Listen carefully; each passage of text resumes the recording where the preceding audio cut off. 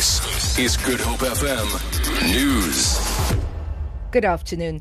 Government says it is in favour of South Africans finding amicable solutions through dialogue to the furore on statues. Arts and Culture Minister Nathi Mthethwa says no request has been submitted for the removal of statues and historical symbols. Two war memorials in Port Elizabeth and Uitenhage and Paul Kruger's monument in Pretoria have been damaged by EFF cadres.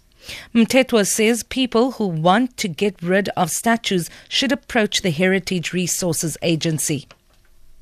If somebody wants the statue of Cicero, John Rhodes, for instance, to be removed at the UCT, those would be applying to the Provincial Resources Agency because it's not declared a national heritage. So those which are declared national heritage, the National Resources Agency would be the one which will receive such application. Meanwhile, activists from the Front National Party and the Boere Crisis Action Group are staging a protest at the statue of Jan van Riebeeck in Adderley Street. Johan Willemse, a member of Rooi Oktober, an organisation launched by the singer Sunette Bridges, has chained himself to the monument, calling for an end to the vandalism and destruction of statues. The group plans to hand over a petition with over 11,000 signatures to a representative of Parliament, calling for, among other, an end to the violation or vandalism against heritage resources. Willemse explains his actions. I'm here to protest against the destruction, vandalism and defacing of our natural heritage and our statues today. Solidarity with everyone. Impetor is doing exactly the same thing alongside Paul Kruger. The legal representative of ANC NEC member Tony Yengeni has told the Cape Town Magistrates Court he was written to the Director of Public Prosecution for a plea agreement and negotiations. Sylvester Vogel says Yengeni's earlier representation to have drunk driving charges dismissed was not successful. Yengeni was arrested in August 2013 after allegedly driving drunk with an alcohol level above the legal limit. The case has been postponed to the 25th of next month. Yengeni's 500 rand bail has been extended.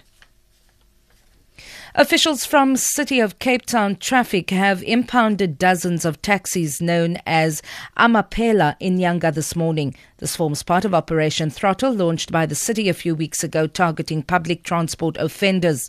MACO member for Safety and Security JP Smith says some taxis let go with a warning were back on a different route within an hour, forcing them to impound the vehicles. The rate of impoundment was almost a taxi every 2 to 2.5 minutes.